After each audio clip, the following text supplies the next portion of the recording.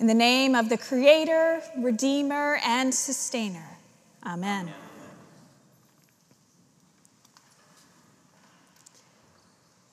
Well, it seems fitting that I am here preaching with you on the Sunday after Easter.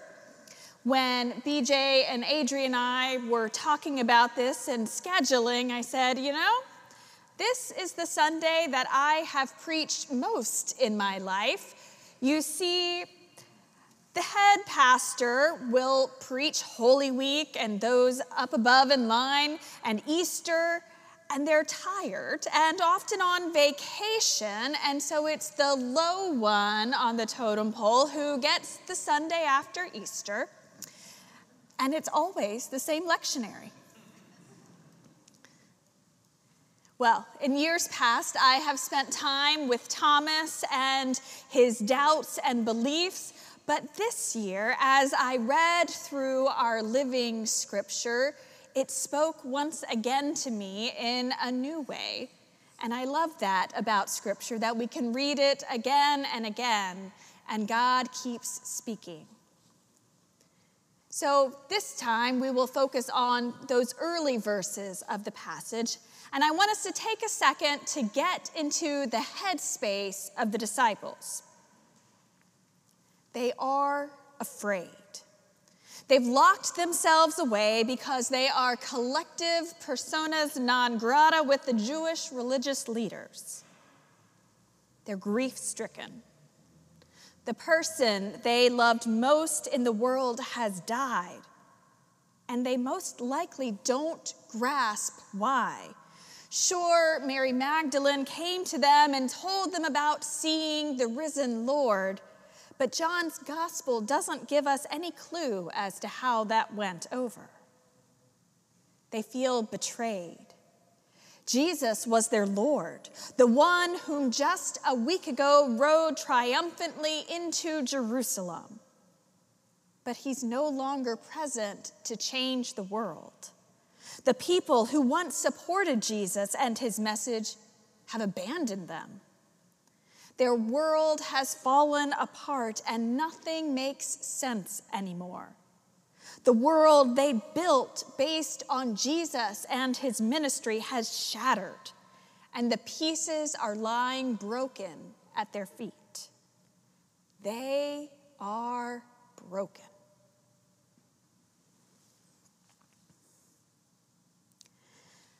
Now, I don't want to brag, but we in the Owens household might be called experts in things breaking.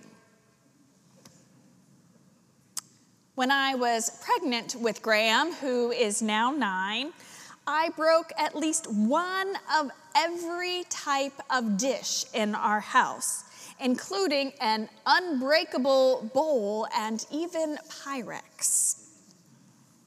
We've broken dishes, mugs, wine glasses, and condiments, a table, printer, TV, garage door, and multiple pairs of headphones. Unfortunately, most of these things could not be fixed.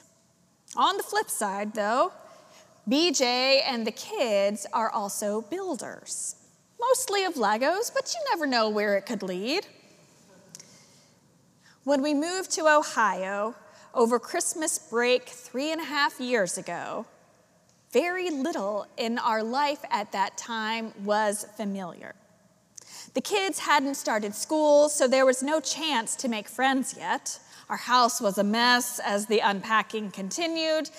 So as a way to entertain the kids, BJ started building Lego sets with them. They would make their way up to the 3rd floor and spend an hour sorting through pieces, trying to bring order out of chaos, both literally and figuratively.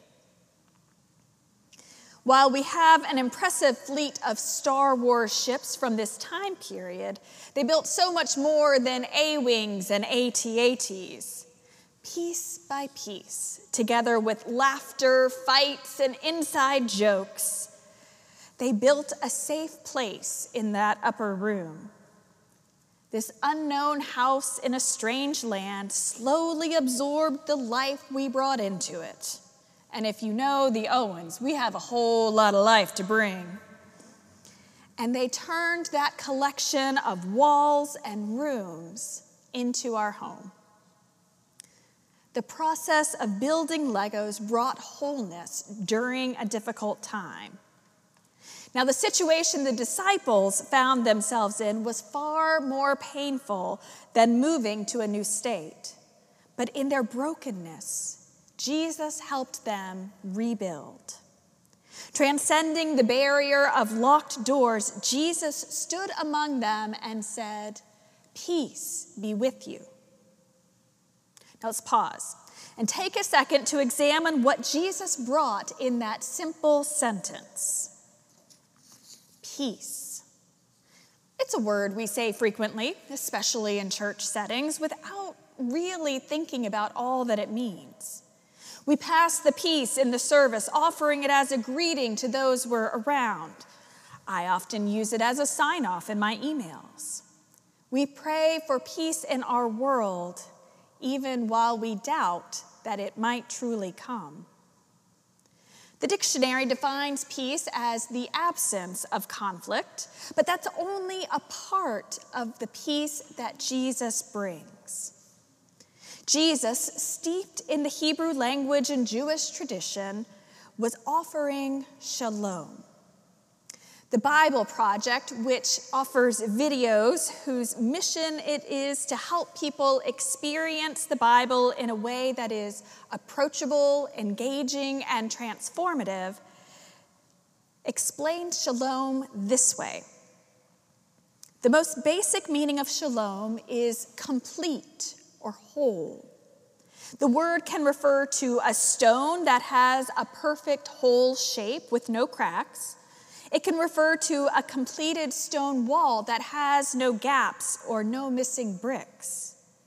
Shalom refers to something that's complex, with lots of pieces, that's in a state of completeness, wholeness. Jesus wasn't just using a liturgically appropriate greeting for his friends. He knew what they'd been going through and what they were feeling and offered them exactly what they needed: peace, completeness, wholeness. The Bible Project also says true peace requires taking what's broken and restoring it to wholeness, whether it's in our lives, our relationship, or our world. Over the course of Jesus' ministry, the disciples had constructed an incredible structure in their minds of the kingdom of God on earth. And even though Legos weren't invented for another 1900 years, I imagine their kingdom built of hundreds and hundreds of tiny, colorful bricks. But then on Good Friday, the structure was dropped to the ground and chunks and shards scattered everywhere.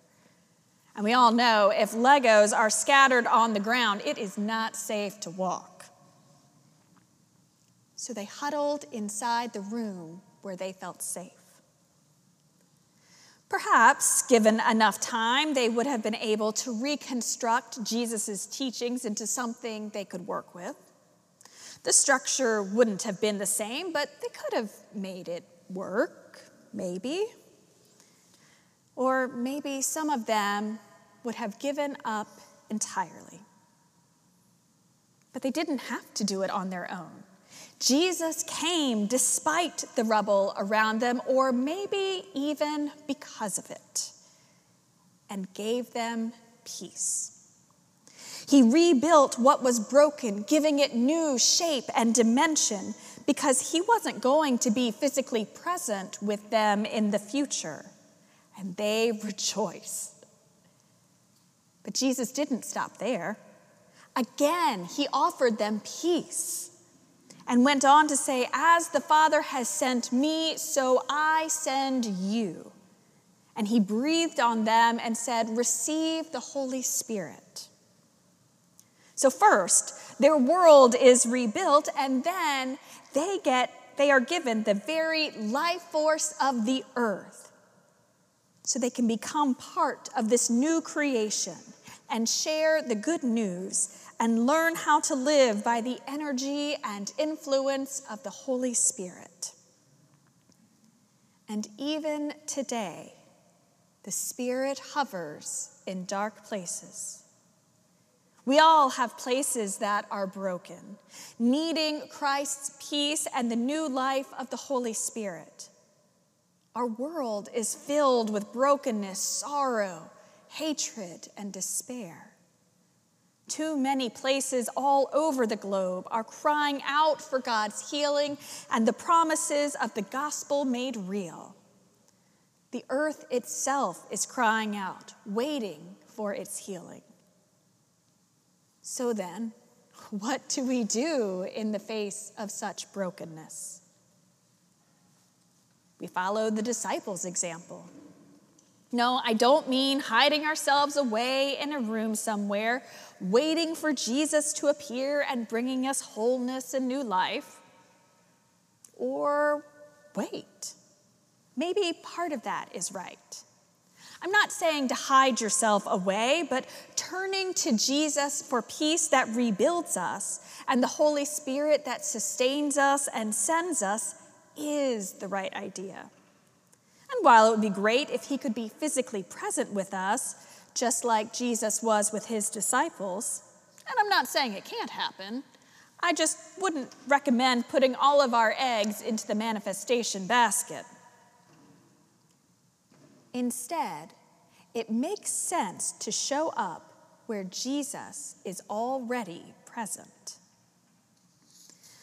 Over the last couple of months, 9 Trinity members, including Adrian and myself, have engaged the Inward Journey class through the Second Breath Center.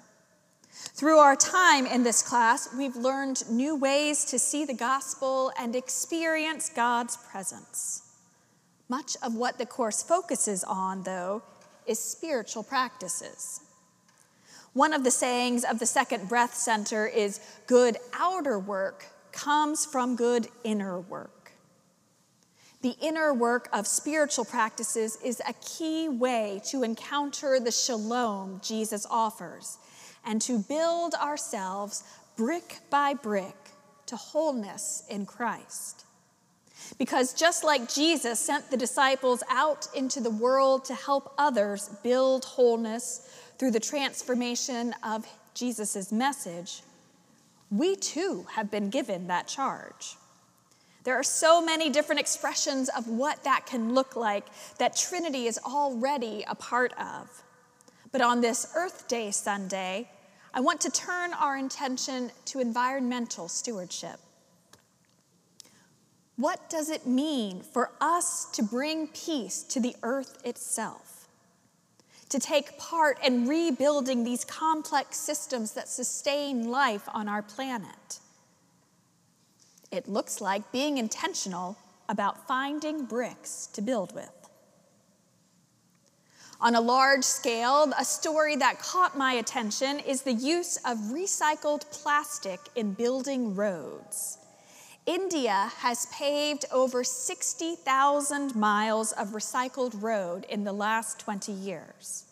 The recycled plastic in the roads actually makes them stronger and more able to resist potholes. Can you imagine Cleveland's roads without potholes and environmentally friendly? On a small scale, it can be as simple as plogging, a new word I learned this week. Plogging is the Swedish trend of picking up waste while running. The word itself comes from combining jogging with the Swedish term plocka upp, which means picking up.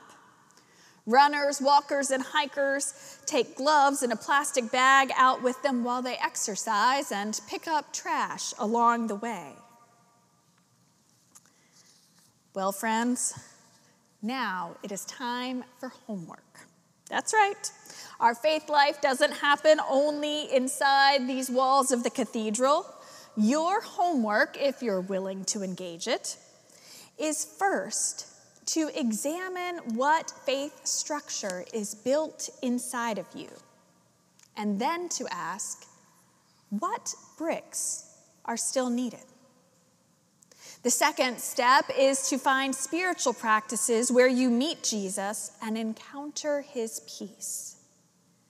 And finally, and it's okay if it takes a little while to get to this step, find ways to share the peace of Christ, the wholeness of Christ, with others in our broken and fearful world. Because just like the disciples, you are called to be bearers of light and builders of hope. Amen.